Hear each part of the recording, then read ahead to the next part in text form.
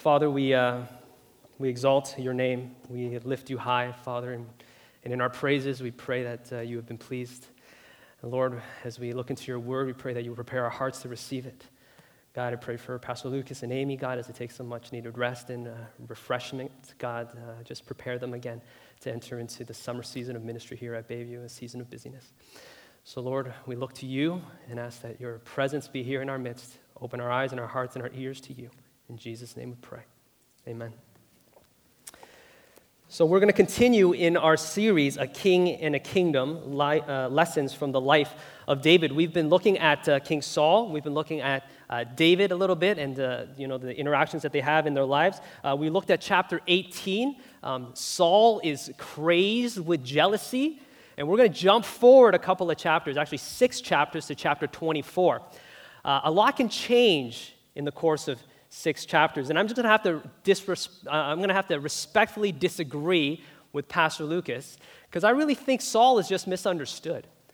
I think people just don't get him, right? Let's think about David for a minute, okay? Let's just recap. We know that he is the whole package, as Pastor Lucas told us last week, that he is rich, he is accomplished, he is brave, he is musical, right? Ladies love the musical thing.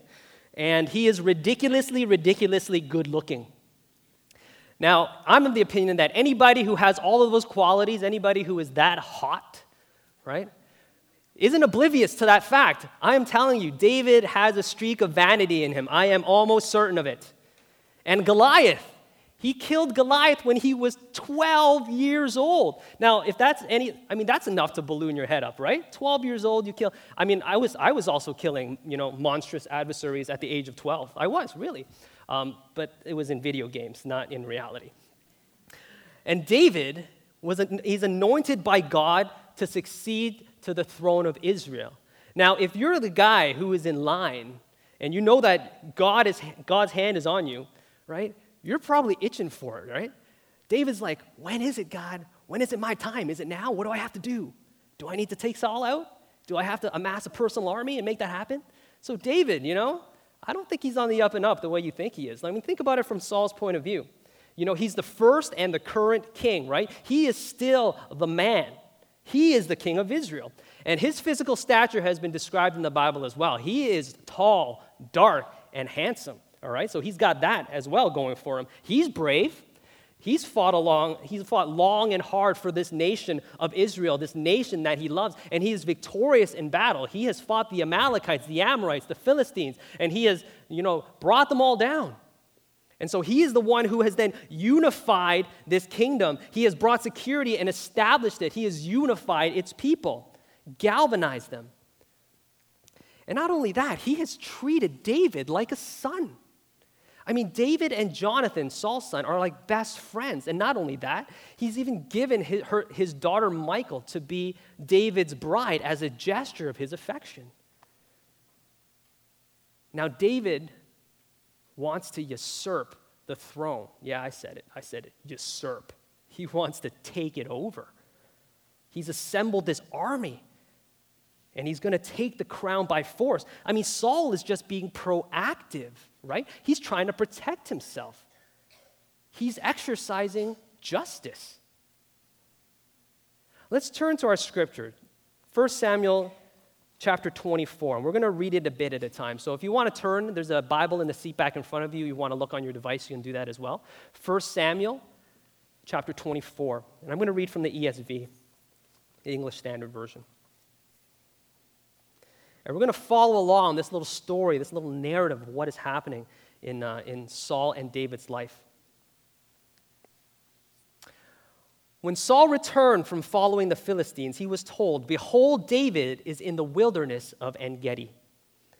Then Saul took 3,000 chosen men out of all Israel and went to seek David and his men in front of the wild goats' rocks. And he came to the sheepfolds by the way, where there was a cave, and Saul went in to relieve himself. Now David and his men were sitting in the innermost parts of that cave. And the men of David said to him, here is the day of which the Lord said to you, behold, I will give you your enemy into your hand, and you shall do to him as it shall seem good to you. Here's the situation, okay? Saul's been chasing David all over this region of the world, all right? From Philistia to Moab, all over Judea, right? He's gone through places like Gibeah and Gath and Keilah to Naioth and Nob, all over. So it would be like from, if you're going from Kingston to Windsor up to Barrie and Orillia, okay? And we're not talking by car, right? We're talking about dragging your army of 3,000 people all over all the place on foot. This is what's been happening. Every time Saul gets a whisper of where David is hiding, he sends men out to track him down and to kill him. And so finally, they've tracked him down to this area of En-Gedi. En-Gedi is on the west bank of the Dead Sea. It is due east of the area of Hebron. It's about 2.5 hour drive from Jerusalem. All right, it's southwest of Jerusalem. If you know the geography a little bit, some of you may have even been to En-Gedi before. All right, it's a big tourist destination. It's an oasis.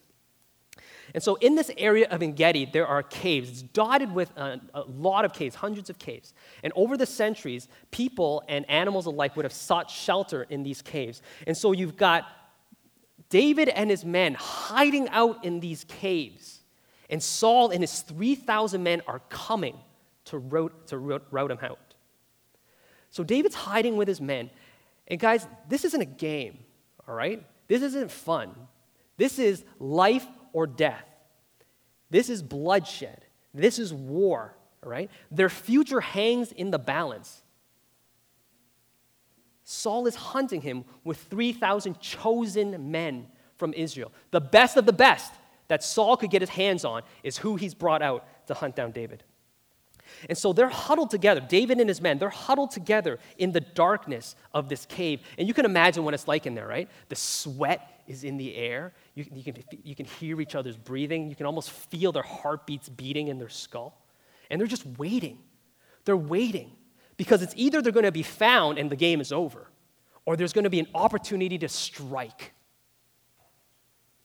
And so they're huddled together in there. Their muscles are taut. They're gripping their weapons, and they're just waiting for this opportunity. They're all looking at the mouth of the cave. And it's like, you can imagine, it's like a bright light against black, right? All you see is the bright light of outside, and they're in the darkness. And as they're waiting there, a figure appears, a lone figure appears. You can imagine that moment, right? I mean, just tense. And they're like, men, just steady. Don't give our position away, right? And so there's this guy, and they're watching him intently. And he squats down and starts to do his business. And they realize that here is a man who was wearing a robe. Now, if you've ever been in battle, you know that nobody wears a robe into battle. It's cumbersome. You know, you're going to get weighed down. Who wears a robe into battle? Only one man, the king.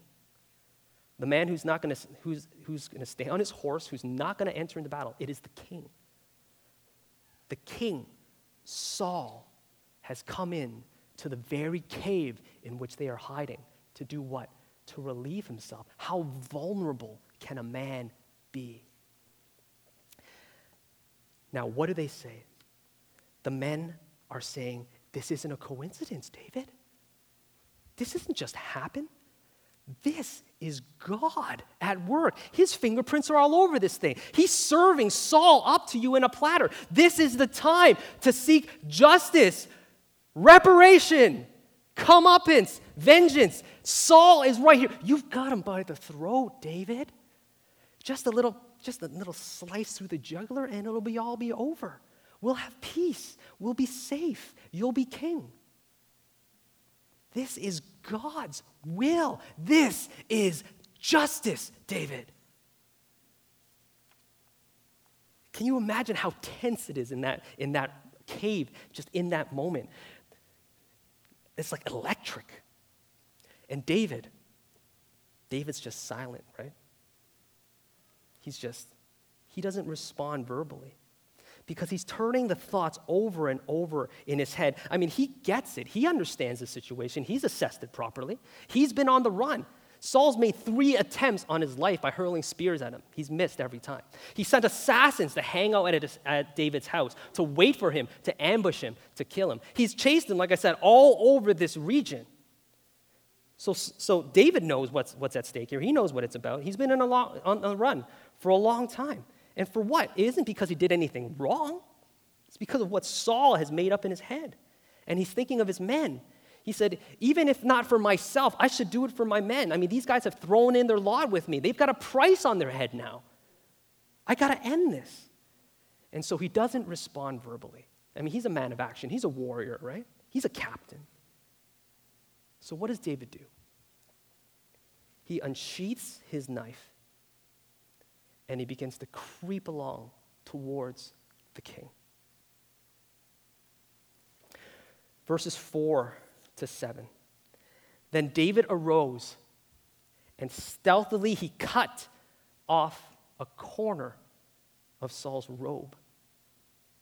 And afterward, David's heart struck him because he had cut off a corner of Saul's robe. He said to his men, "The Lord forbid that I should do this thing to my Lord, the Lord's anointed, to put out my hand against him, seeing he is the Lord's anointed."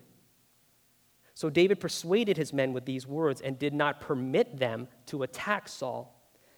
And Saul rose up and left the cave and went on. I mean, what was going on in David's head in that moment? I mean, there must have been these competing thoughts, right? I should do it for my men, for them. But then he thinks, my best friend Jonathan, my wife Michal, I mean, this is their father. This is my father-in-law. And what of divine intervention? Is this God serving him up on a platter? Is God giving Saul into my hands? But this is the Lord's anointed. This is God's man to be king. He is still the anointed king of Israel. Eye for an eye, tooth for a tooth, right? It's just fair. He is out to kill me. If the tables were turned, would Saul give me a chance to walk off scot-free? He wouldn't. And so it is with a flick of the wrist. David took not Saul's life, but the hem of his robe. It would have been easy. I mean, like he's a warrior. He's been in battles. He is no stranger to killing men. David could have just walked up and a quick through the jugular. Done. Painless. Simple. But instead, he creeps up and he cuts off the corner of his robe. It's bizarre. And so David's men, it's like watching shadow theater, right? You ever see those videos on YouTube where it's just like, blank slate and you got people dancing around like shadows behind it, right? That's what they're looking at.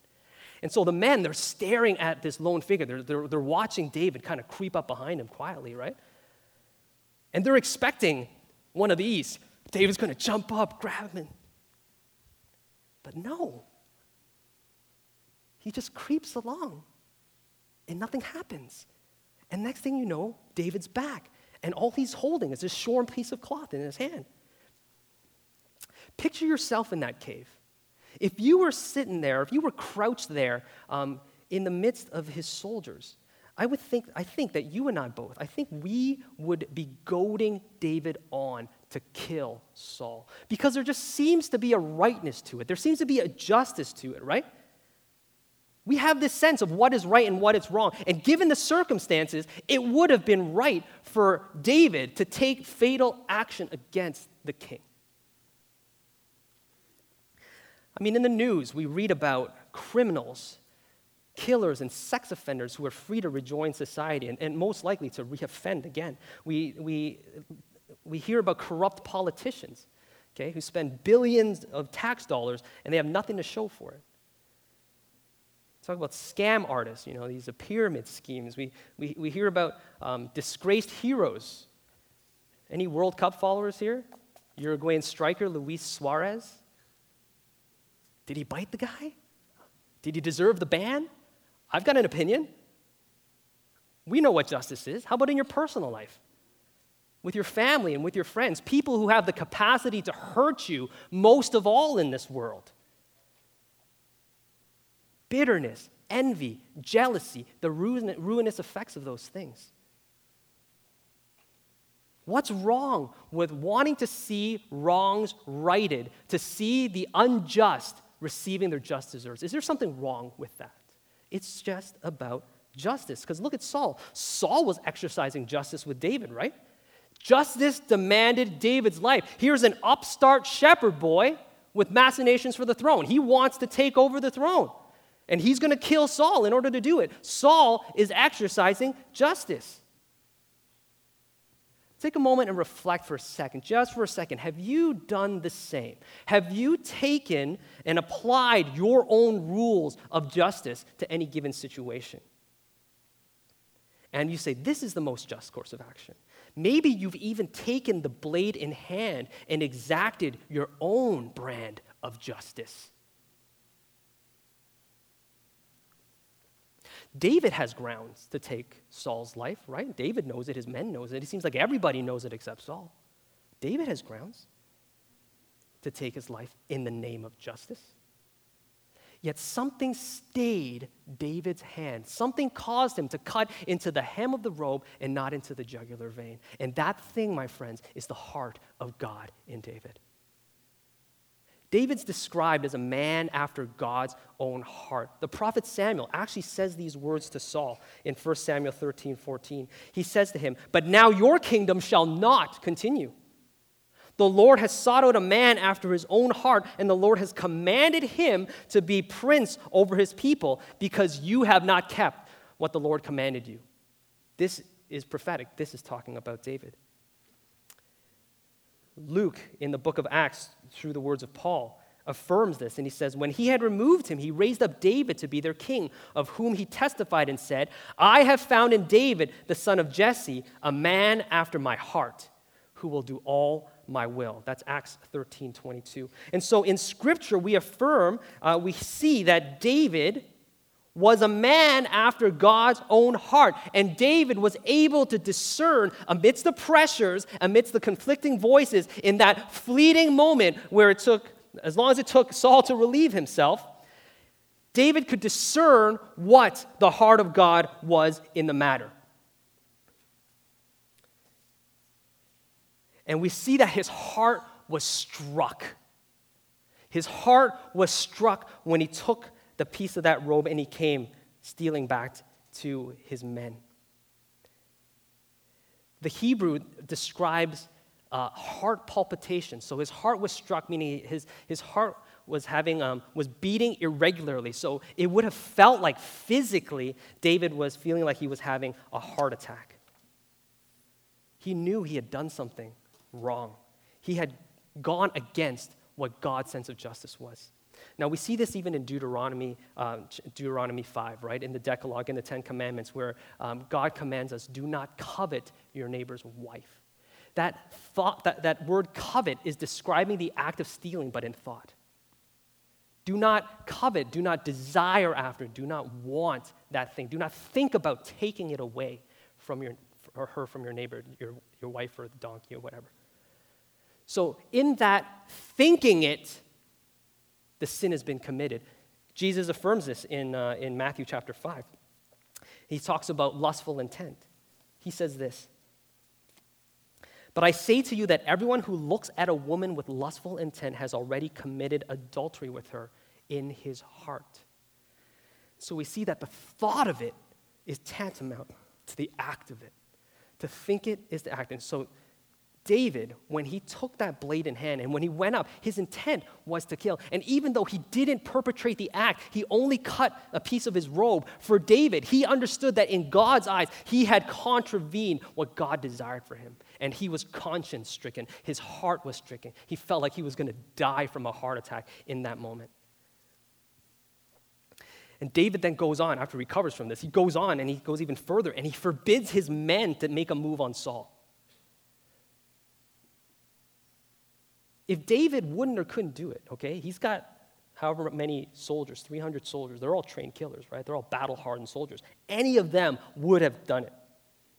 And the window of opportunity was fading fast.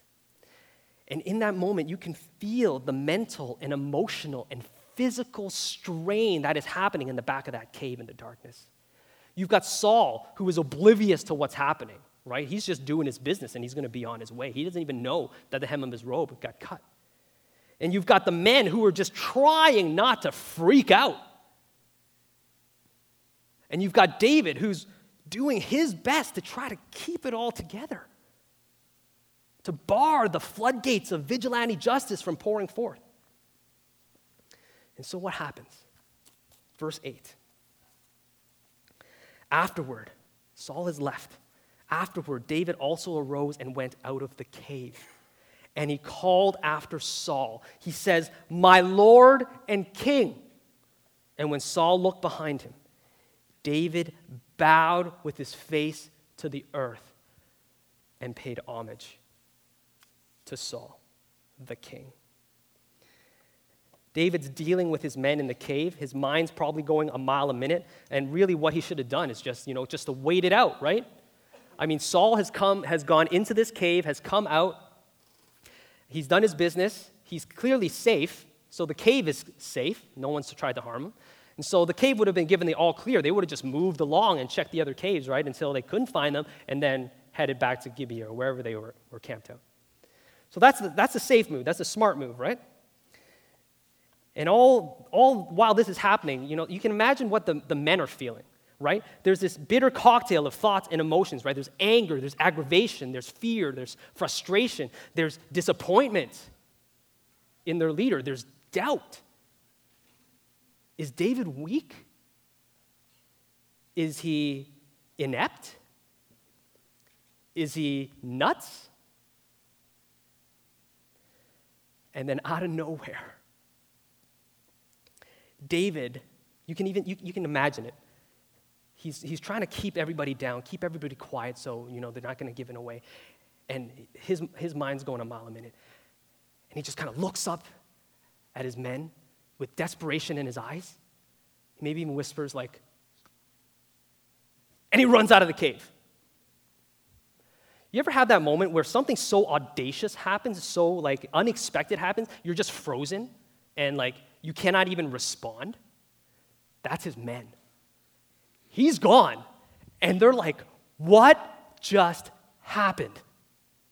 And when they collect their thoughts and they finally get it together, they all rush out of the cave. They spill out and they stop because what they see, they have no mental folder to understand. There's no category in their mind to help them to make sense of what they're looking at, because this is what they see. They see David, their leader, fearless warrior, champion of Israel. He's on his knees and he's on his hands, and Saul's just a stone's throw away. The world has gone topsy-turvy. It's gone upside down. What would possess David to risk his life, the lives of his men? What would possess David to choose humble? To humble himself before the man who was completely and utterly wrong about him, who has wronged him at every turn. What would possess David to do such a ridiculous thing? Because David knew who he was in light of God's anointing. David knew who he was in light of God's anointing. David was dialed into God's will and desire for him. God anointed David king, a man after his own heart. And David was to be a humble king. David was to be a humble king, because this is what David knows, that God is king. In predominance, in first priority, over everything, past, present, future, that was, that is, and is to come. God is the king, eternal, of the universe. And not only that, David knew that God is just, that vengeance belongs to him. David's anointing is grounded in God's character, in God's nature, in God's heart. God has revealed himself most profoundly and comprehensively in his Son, Jesus Christ. Jesus, who is of the line of David, embodies God's nature and character and heart perfectly because he is God. Jesus is the humble King. We see this in Philippians 2 in the Christ hymn where we hear that he poured himself out, that Christ made himself nothing. He took the very form of a servant. He came to be served, not to serve. And he humbled himself by obedience unto death, even death on a cross. And what happened on that cross?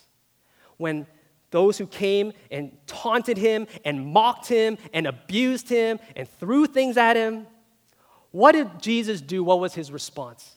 He lifted up a prayer of forgiveness to his Father, saying, Father, forgive them. They know not what they do. King David is the closest earthly Christ figure that we have.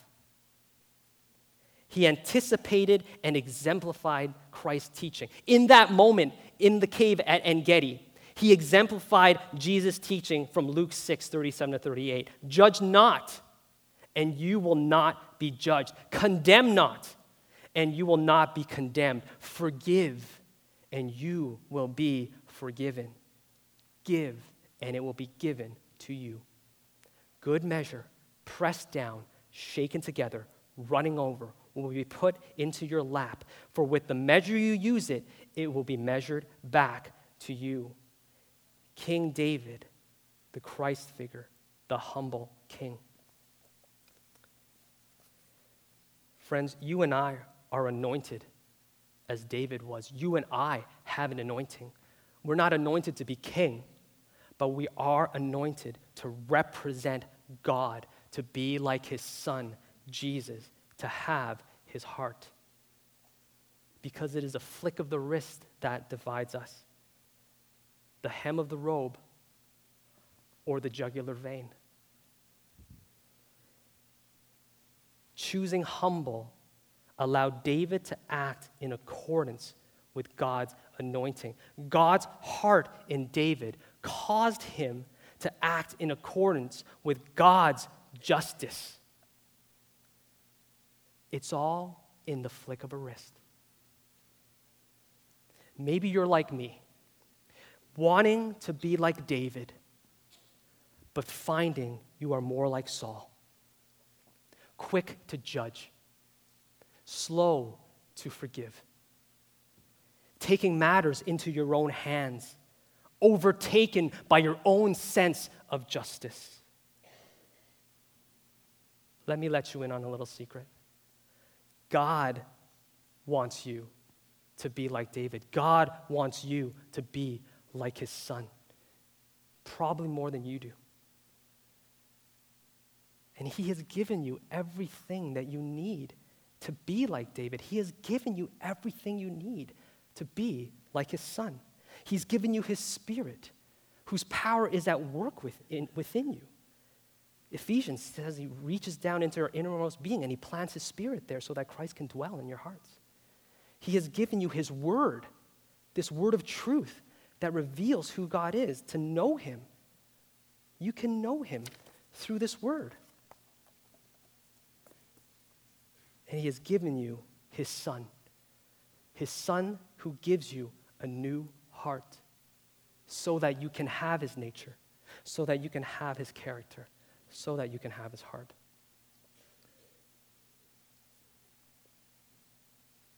You are anointed to be like David, to be like Jesus.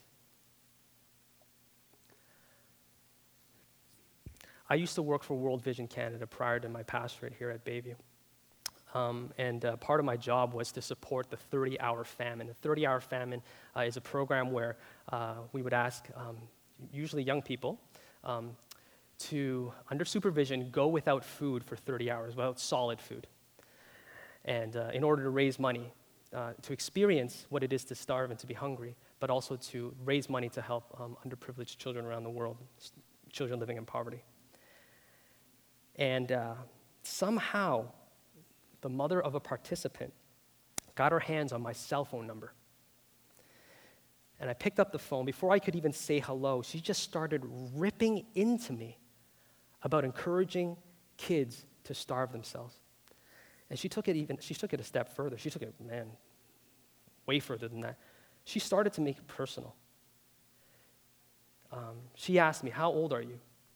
I was 27. It was about a decade ago. I was 27 at the time. She says to me, "You're a baby. You don't know anything. What do you know? Do you have kids?" "Yeah, I've got a young daughter at home." "You're a horrible father," she says to me. "I feel sorry for your children." Gets me all riled up just thinking about it. I don't think it would have been out of line for me to defend myself, or maybe even make a cut or two of my own. But as this very one-sided conversation progressed, I discovered that she was the mother of a teenage girl who was struggling with an eating disorder. And so I finished up the call as diplomatically as possible. And then I did something that was pretty hard to do in that moment. I stopped what I was doing, whatever it was, and I started to pray for her. I prayed that God would heal the brokenness in her life, that He would be a comfort to her, that He would give her wisdom to know how to walk her daughter through this difficult stage in her life. And as hard as it was to start, it was easier as I went along, because the more I prayed for her, the more I understood and had God's heart for her. Now, I don't even want to think what would have happened had I hardened my heart, had I taken matters of justice into my own hands. But let me just remind you that you are anointed. That if you were a follower of Jesus Christ and you look to Him as Lord and Savior and Master, His heart is in you. And He has given you everything you need to choose humble, to let God be King, and to let Him be Judge. I'm going to invite the team to come back up as we finish up, and we're going to close. If I could just encourage you, just take a moment today. Think about your life. Think about your responses to these matters. Think about whether or not you have taken the blade in hand and exacted your own justice without thinking and praying about what God's heart is in the matter. And as we sing in response, let's give this time to God. Let's pray. Lord, we look to you. You are merciful and gracious and kind and loving and long-suffering and patient with us. But you want us to become more and more like your Son, Jesus Christ. Draw us into your presence, Lord. Bring us before our knees to you so that we can represent you. We can be your ambassadors in the world and do that with integrity and show the world that you are God, that you are King, and that because you are Judge, that we do not need to. We pray things in Christ's name. Amen.